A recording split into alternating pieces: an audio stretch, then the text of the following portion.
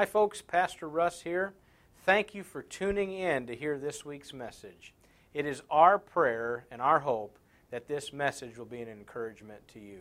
And so we just want to say blessings to you as you listen to this week's message.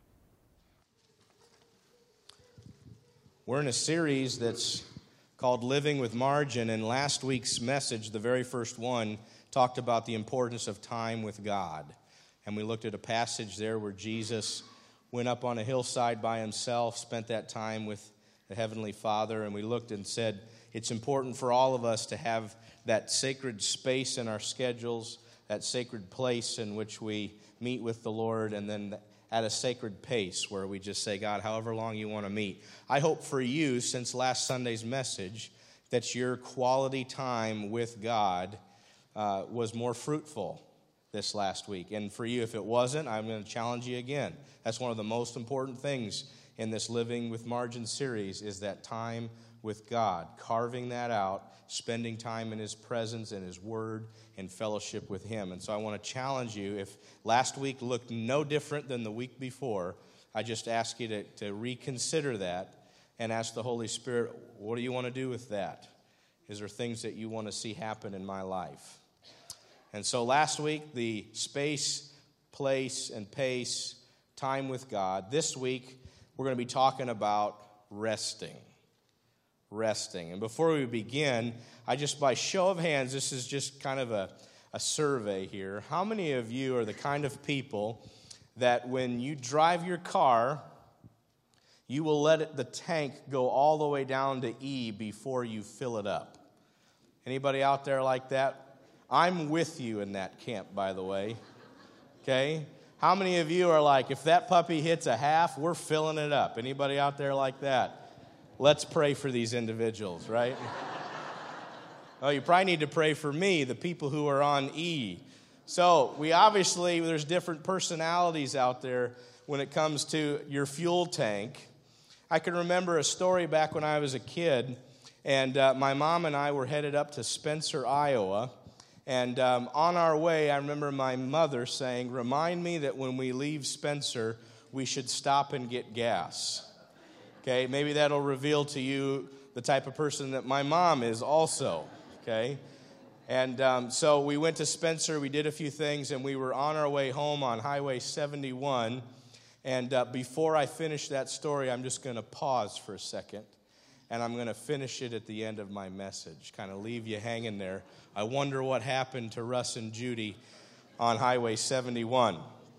But there's many reasons why a vehicle can run out of gas, and there's even parallels into our own life, why you and I can run out of gas, so to speak. I just want to hit on some of these. First off is that they're not starting with a full tank. That's pretty simple, right? We're not starting with a full tank of gas. You know, and you can look at this and think about how you start your day or how you set up your day. And it's important for us to start our day with a full tank. That's why last week I said that time with God is so important. He's got to fill you up if you're going to go out and you're going to pour into people's lives. Another reason is that because we're too busy to pause and refuel. And if you don't have that regular period where you can refuel, you're going to run out of gas.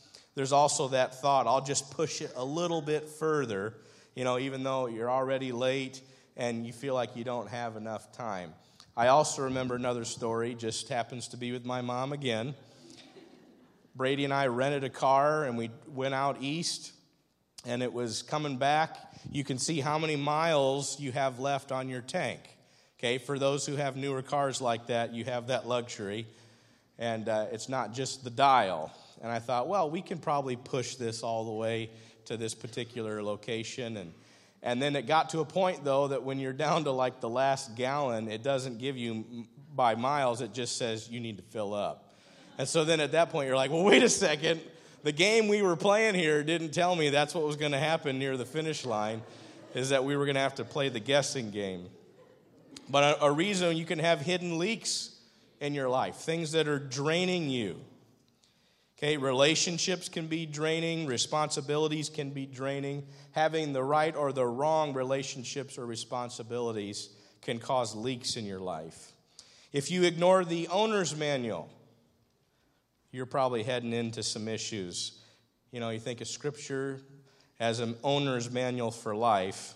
The car has a tank that the Creator gave it. So there's a capacity. We all have a certain size tank, and if we ignore it, you'll ignore it to your own detriment. Okay, another one, hurry. Hurry can cause you to run out of gas. The faster you drive, the faster you will run out of gas. That's a fact. Okay? What's the speed of your life? Are you like at a race car's pace? Are you burning a lot more fuel than if you'd slowed it down a little bit? And these are just good questions. Slowing the pace can create some of that margin in your life that's necessary from being burned out. Okay, being distracted and not watching your gauges. That's another one. Or even not believing them. Well, that doesn't work, right? They've got it wrong. So what are some gauges in your life where you're going too fast or you're not recharging?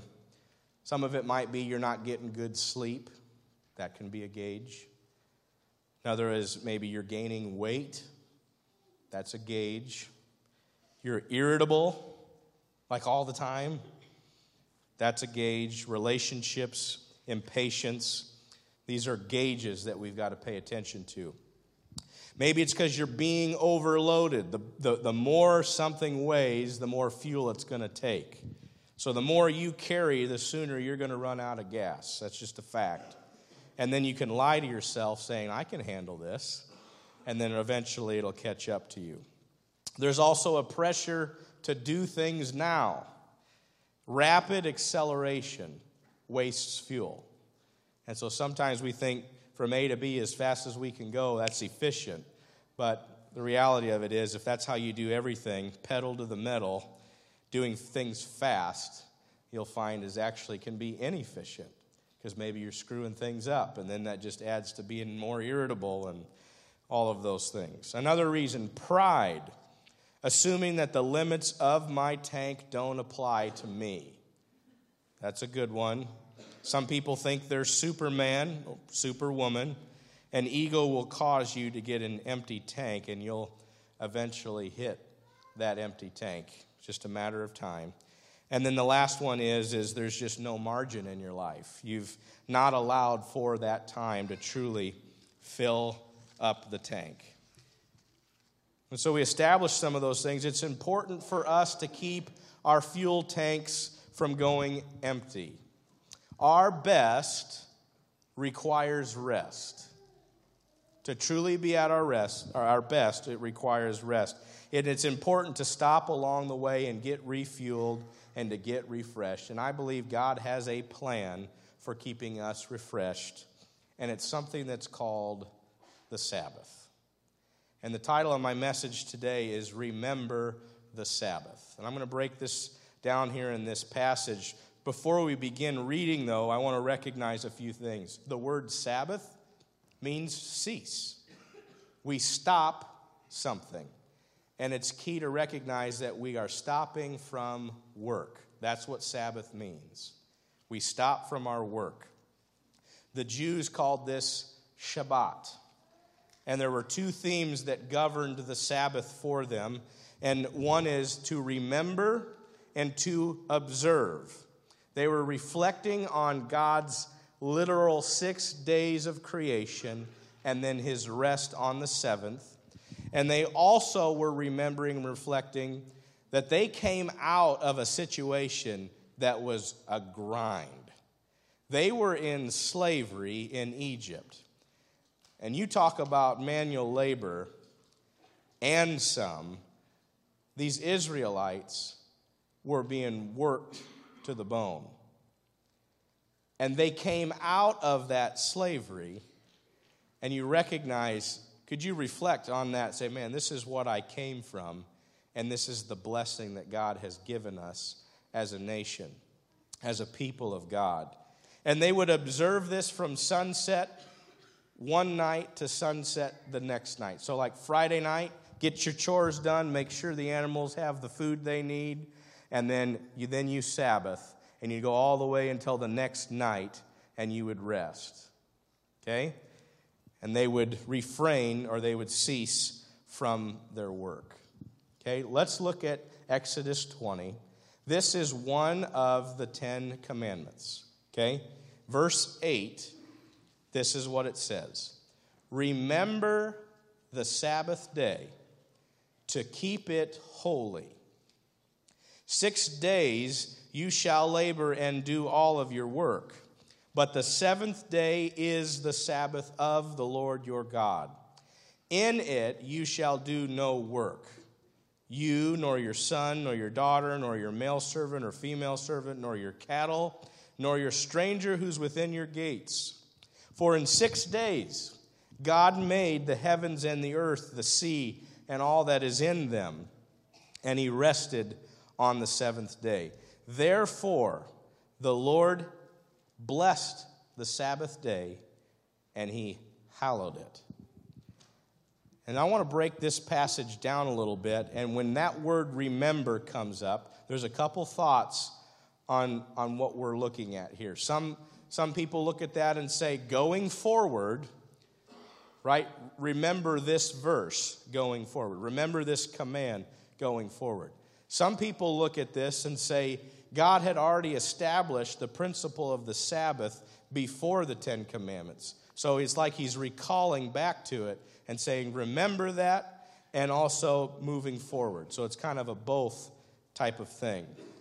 But if I said, gentlemen, remember it's Valentine's Day on Friday, it would be one thing for you to say, okay, I'll remember that.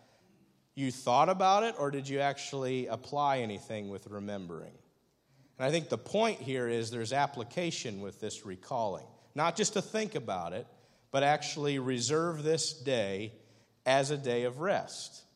And to make it or keep it holy, holy means set apart or even elevated. Like this is a day that we're going to elevate above the other 6. And there's a reason. And they even point back to creation. Look back in Genesis 2. And the Bible says the creation of the heavens and the earth and everything in them was completed. And on the seventh day, God had finished his work of creation, so he rested from all of his work. And God blessed the seventh day, and he declared it holy, set apart, elevated above the other 6 days, because it was the day that he rested from his work. It's important to recognize that as Israel was able to come out of Egypt from where they were captive and they were slaves, God parts the Red Sea, they cross, the Egyptians chase after them, the water caves back in, and they are set free. 1 month later, they're hungry. Anybody ever get hungry and you start to kind of get an attitude? Okay? They're people just like us. They got grumpy, and they come with a complaint. We're hungry. Okay, it doesn't really say that. That's probably a different translation. But the point of it was they needed food, and God's like, I'm going to provide this for you. And here's how he provided it to them, by quail and manna. And the manna was provided every single day by the dew on the ground. And as the day went on, it would basically dry up or melt into the ground. And whatever you collected, it was what you needed for that day. Kind of makes the statement, give us this day our daily bread. Think about that, what that meant for the Jews, recalling back to God providing daily manna for them. If they collected more than what they needed, it would go to waste. It would begin to rot, and there'd be worms and stuff in it already by the next day. So if you thought you were storing up for the next day, you thought wrong, because you're going to have to go back out again the next day and collect your daily bread. And the scriptures say in Exodus 13, the Bible says, and so it was that on the 6th day they gathered twice as much bread. But I just said they could only gather for 1 one portion, but on the sixth day they were able to gather enough for two, or double. And the Bible says that tomorrow is a Sabbath rest, a holy Sabbath to the Lord. Bake what you'll bake today, boil what you'll boil, and lay up for yourselves all that remains to be kept until morning. So they laid it up till morning as Moses commanded, and it did not stink, nor were there worms in it. Now, why on the sixth day would that be the case? Any guesses out there? Okay, God ordained it, but why? Yeah, he knew they needed to eat the next day, and what was the next day? The Sabbath. It did not spoil on the sixth day because he knew there was a day designed for them for rest, and it would not spoil. And it even says you can go out there on the seventh day to collect your manna, but guess what? You're not going to find it. And they even had people that went out looking for it on the seventh day. And the scriptures say in Exodus 13, there was none there. So it's important to recognize that this is a principle that was at play. This was before the Ten Commandments were given.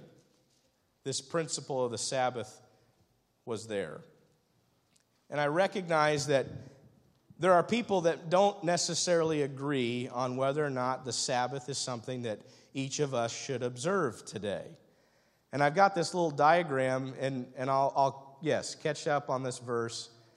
The scriptures say, do all of your work in 6 days, and then it specifically says, do no work on the seventh.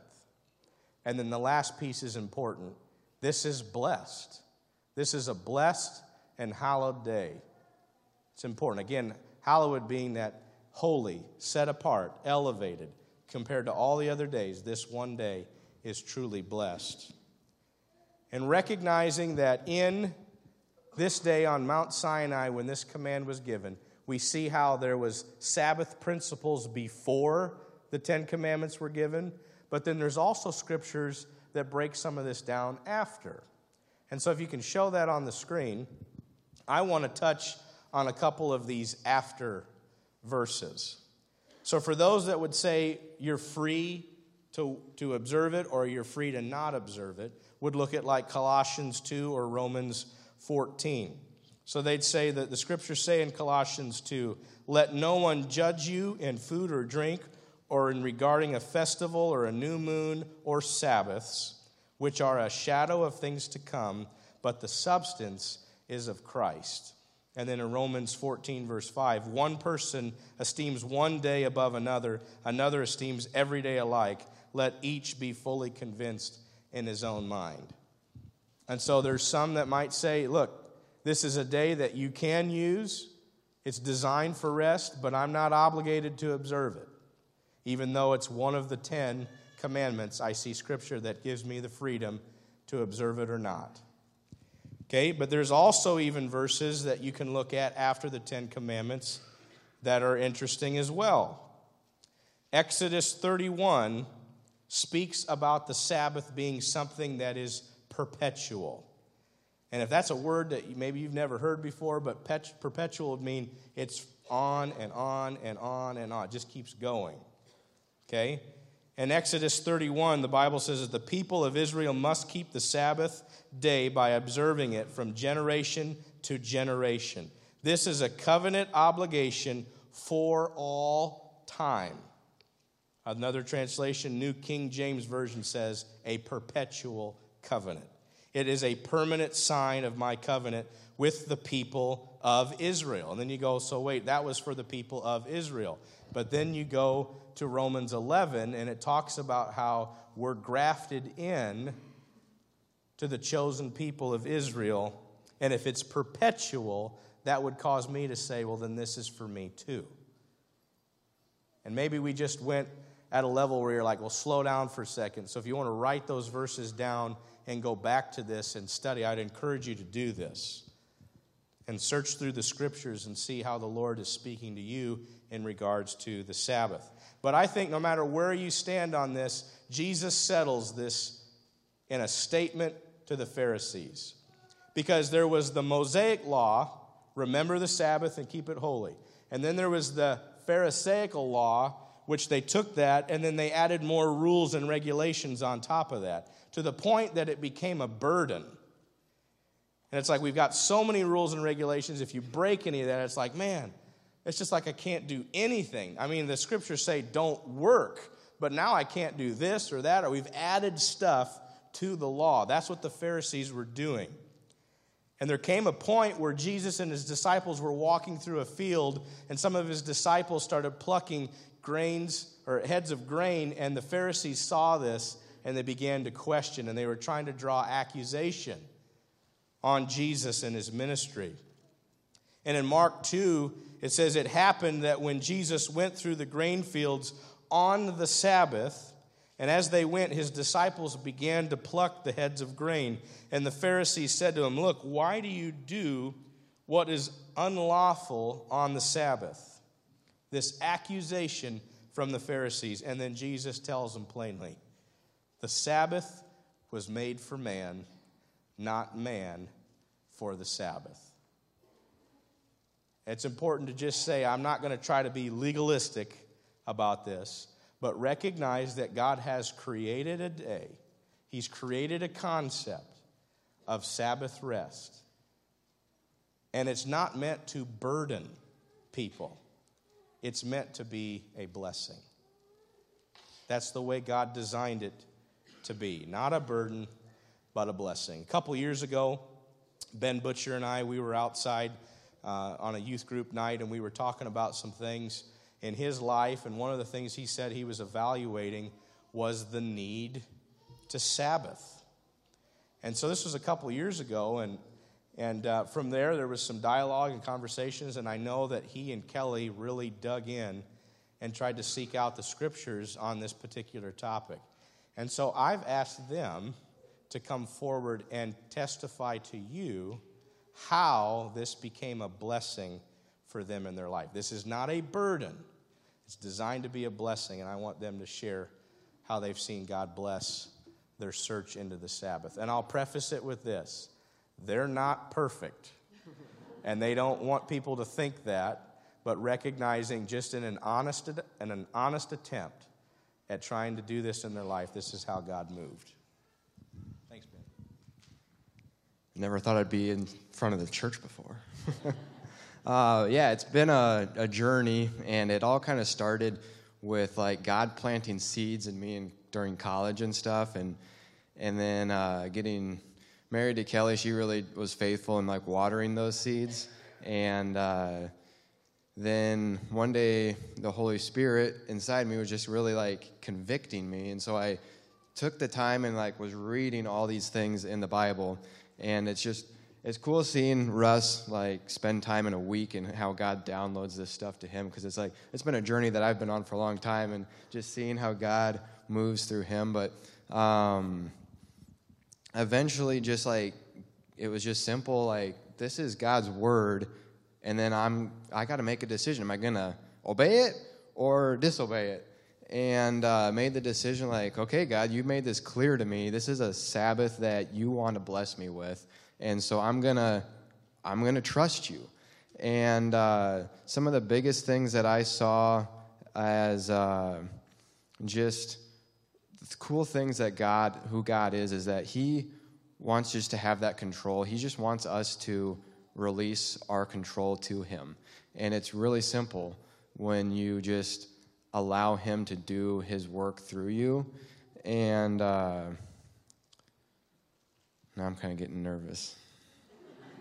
Ways that you've seen God show up through your observing the Sabbath. Yeah, so by giving up that control, God will show up. And for me personally, I'm partners with Jeff Dornath and Mark Pearson in a spraying business. So it's like, okay, how is this going to look with our spraying? Where years past, it's like if we need to go on a Sunday afternoon, we'll do that. So we kind of decided that we're not gonna work on Sundays. And then it's kind of cool how God can be gracious. And last year, for like the first at least half of the Sundays of the spraying season, it rained. So it was like, well, that's easy, God. We don't really even have a choice today. And so just kind of cool. And then it's like God can do more work in 7 days than in one day than we can do in 7 days. And the 2019 was our most, by far, productive year that we've had in all of our spraying season.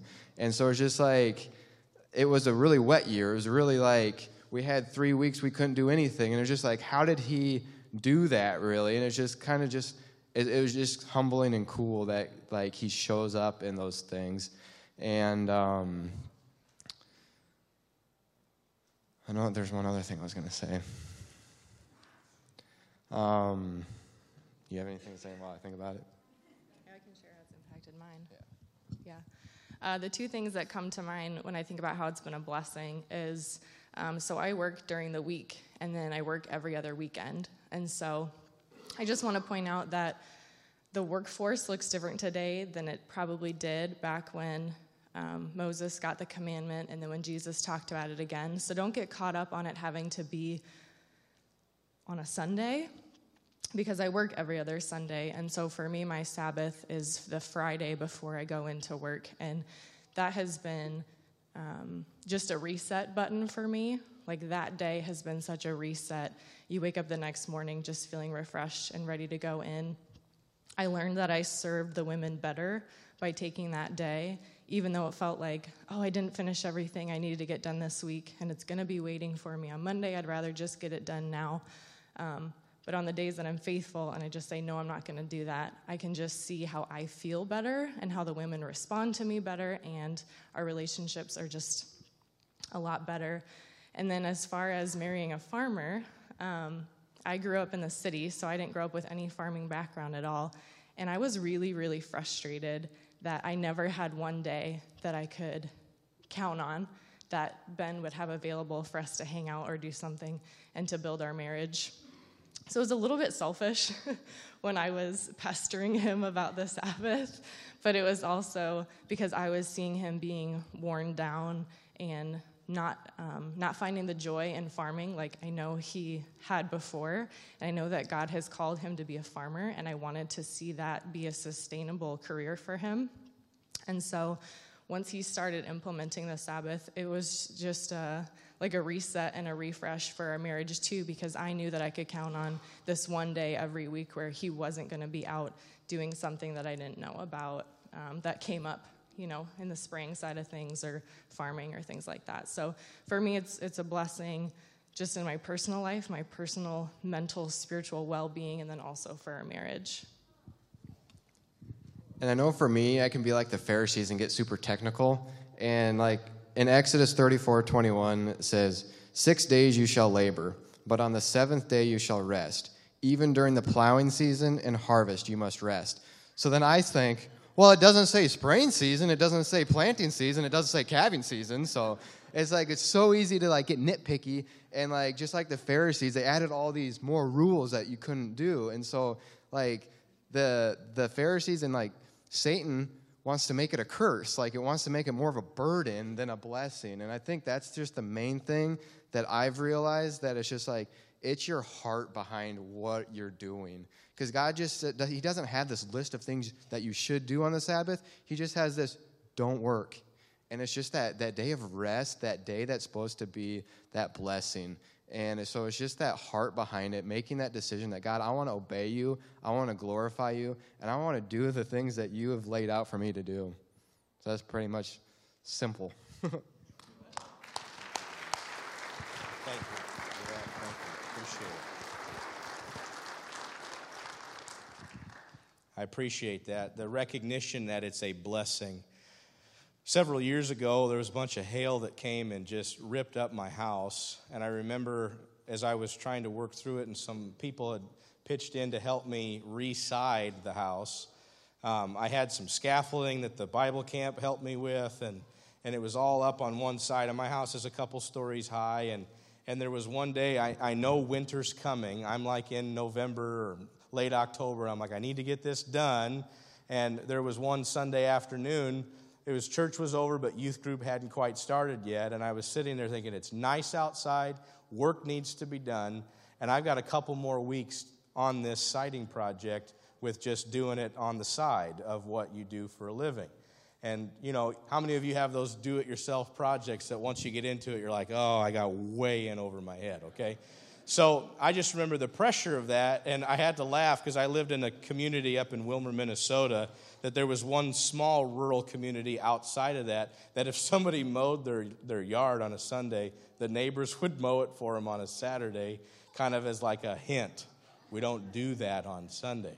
And the thought crossed my mind, though, if I go up on that scaffolding and people in the neighborhood start hearing while they're, resting or doing whatever, they're probably thinking, oh, it's that pastor out there, working on his house on Sunday. But the conflictedness in my spirit was this project needs to get done, and it's nice, and I should get out there and do it with this piece of time that I have.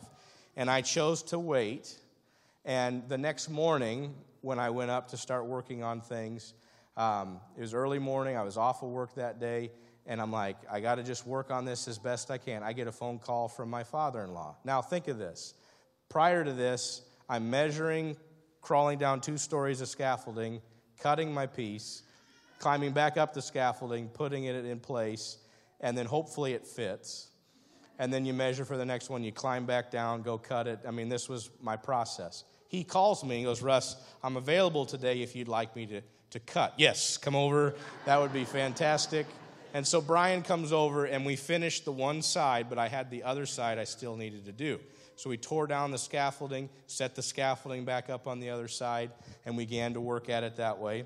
And now we're getting into about the afternoon here, and I get a phone call from my brother-in-law, Jim, who happens to work in construction. And he goes, Russ, they let me off early today. I know you're trying to finish your house. Would you like me to stop in and help? Yes, get here when you can. That'd be fantastic. So keep in mind, I thought I had 2 weeks of this project left. By the end of Monday, it was totally done.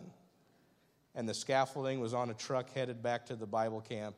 And for me, I'm like, look at how God blesses in those moments maybe when we feel conflicted in spirit. This is something that needs to get done. But if we just say, God, I want to honor this, he does. And the scriptures say he blesses this. So some questions might be, what do I do then on the Sabbath? How does that work itself out practically? You rest your body, maybe you recharge your emotions, you refocus your spirit, you spend time with the Lord. That's an important piece. I don't want to miss that in this conversation about having the Sabbath and resting.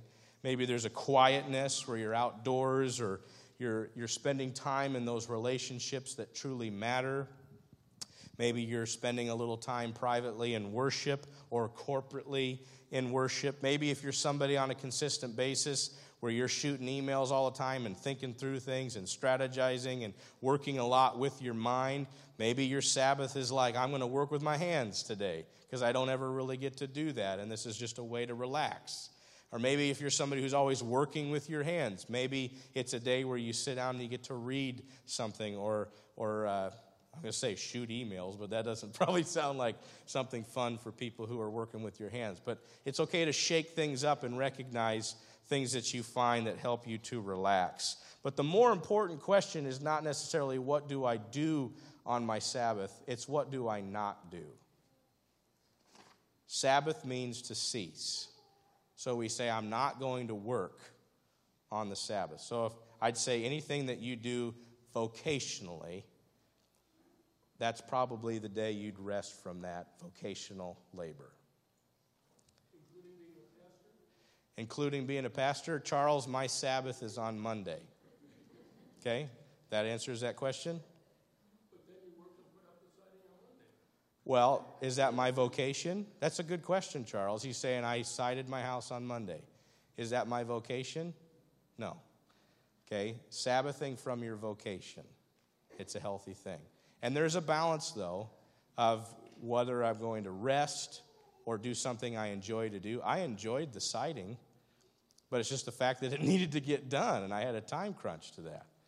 But I also don't want to sit here and just make excuses for that, because I'm not going to stand up in here and say I'm perfect, but Ben and Kelly, they said they're not.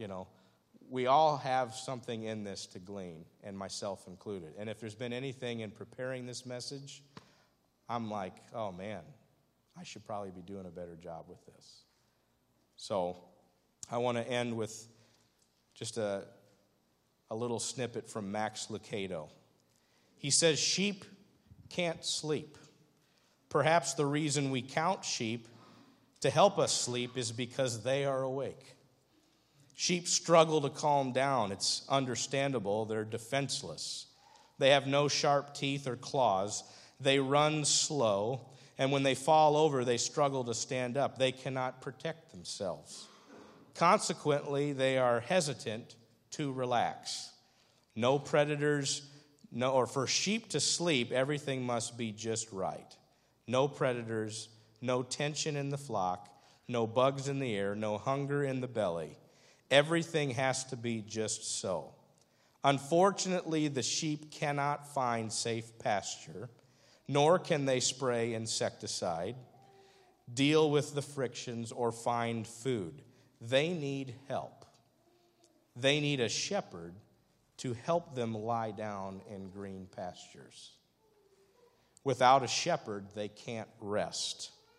Without a shepherd, neither can we. We work hard. There's money to be made.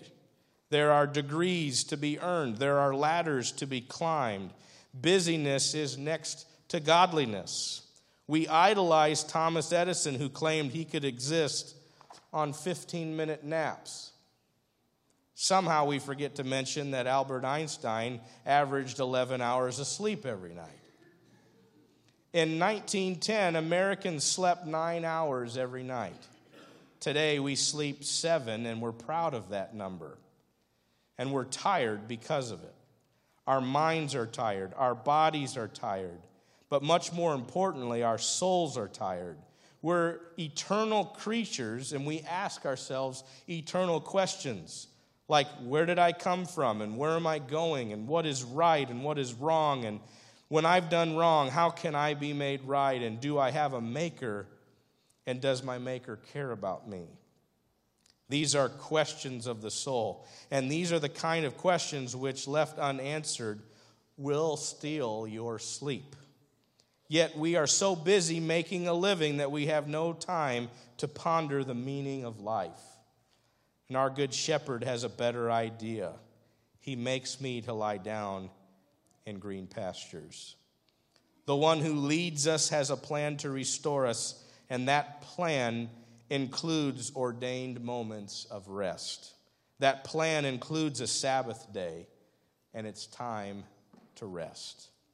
A century ago, Charles Spurgeon gave this advice to his preaching students. Even beasts of burden must be turned out to the grass occasionally. The very sea pauses at ebb and flood. Earth keeps the Sabbath of the wintry months, and man, even when exalted to God's ambassador, must rest or faint, must trim his lamp or let it burn low, must recruit his vigor or grow prematurely old. In the long run, we shall do more by sometimes doing less. The bow cannot always be bent without fear of breaking. For a field to bear fruit, it must lie fallow. And for you to be healthy, you must rest. Slow down, and God will heal you. He will bring rest to your mind, to your body, and most of all, to your soul. He will lead you to green pastures. And I love how the scriptures in Hebrews 4 point us to what true rest looks like, and it's found in Jesus Christ. That's where our rest is found. Jesus says, my yoke is easy, my burden is light. And he says, come to me, all you who are heavy laden, and I will give you rest. And maybe today, as you sit here, and there's all different walks of life listening to this message, but perhaps you feel exhausted, or maybe on the brink of burnout, or you're just in this constant state of irritability, and you're at the end of your rope. And I want to invite you to enter God's design for rest. For some, that might mean beginning a relationship with Jesus Christ. That you've been going at the pace of the world for a long time, but you know you need to stop, and you need that peace that only He can give. And for others in this room, maybe it's recognizing I need to creatively somehow start to carve that Sabbath rest into my crazy schedule. And that's the challenge. That's where I'm leading us for a response today, is to enter into His rest. Will you bow your heads with me as we close in prayer? Father, I thank you so much that in your design, you've created us to rest in your care.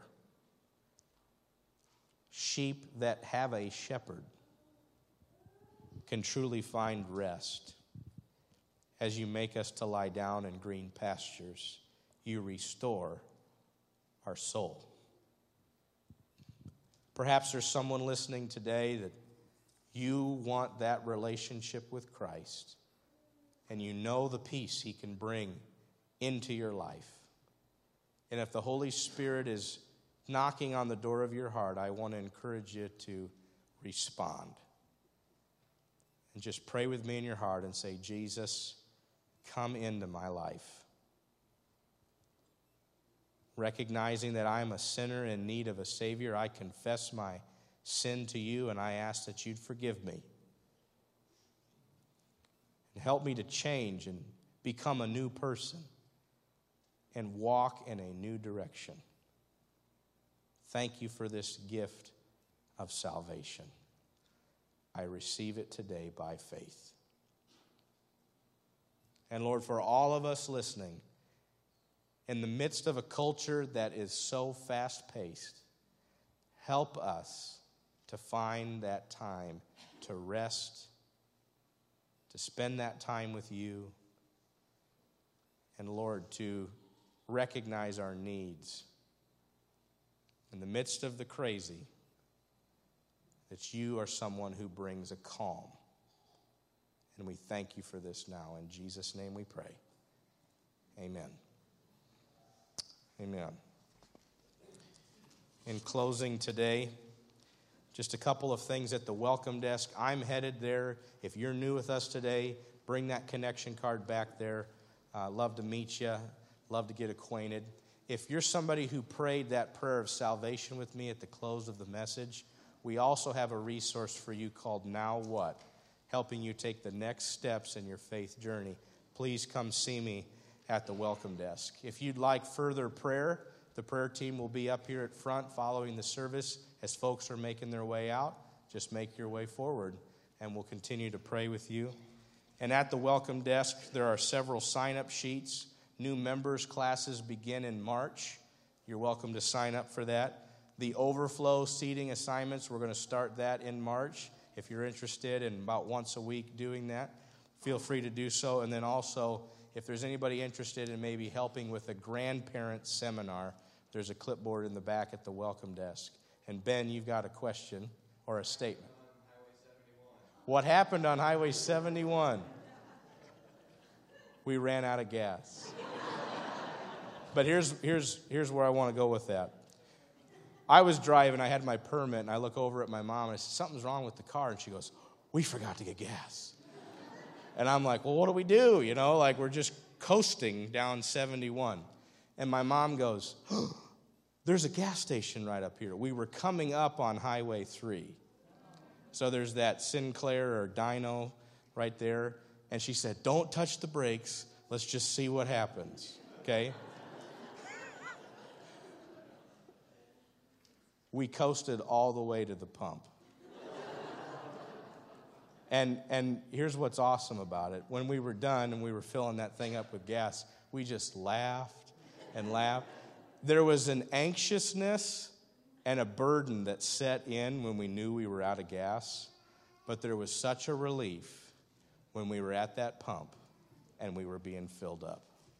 And let that be an encouragement to you, just recognizing the need to stop and fuel up. Amen? Thanks for watching this week's message. It is our heart to follow up with people if they've responded to something that God did in that message. One thing we want to note is if you just gave your life to Christ and you prayed that prayer at the end to receive Him into your life, we want to send you this free resource called Now What? And this is a journal that comes with the Bible, and it's designed to help you grow and take the next steps in your faith journey.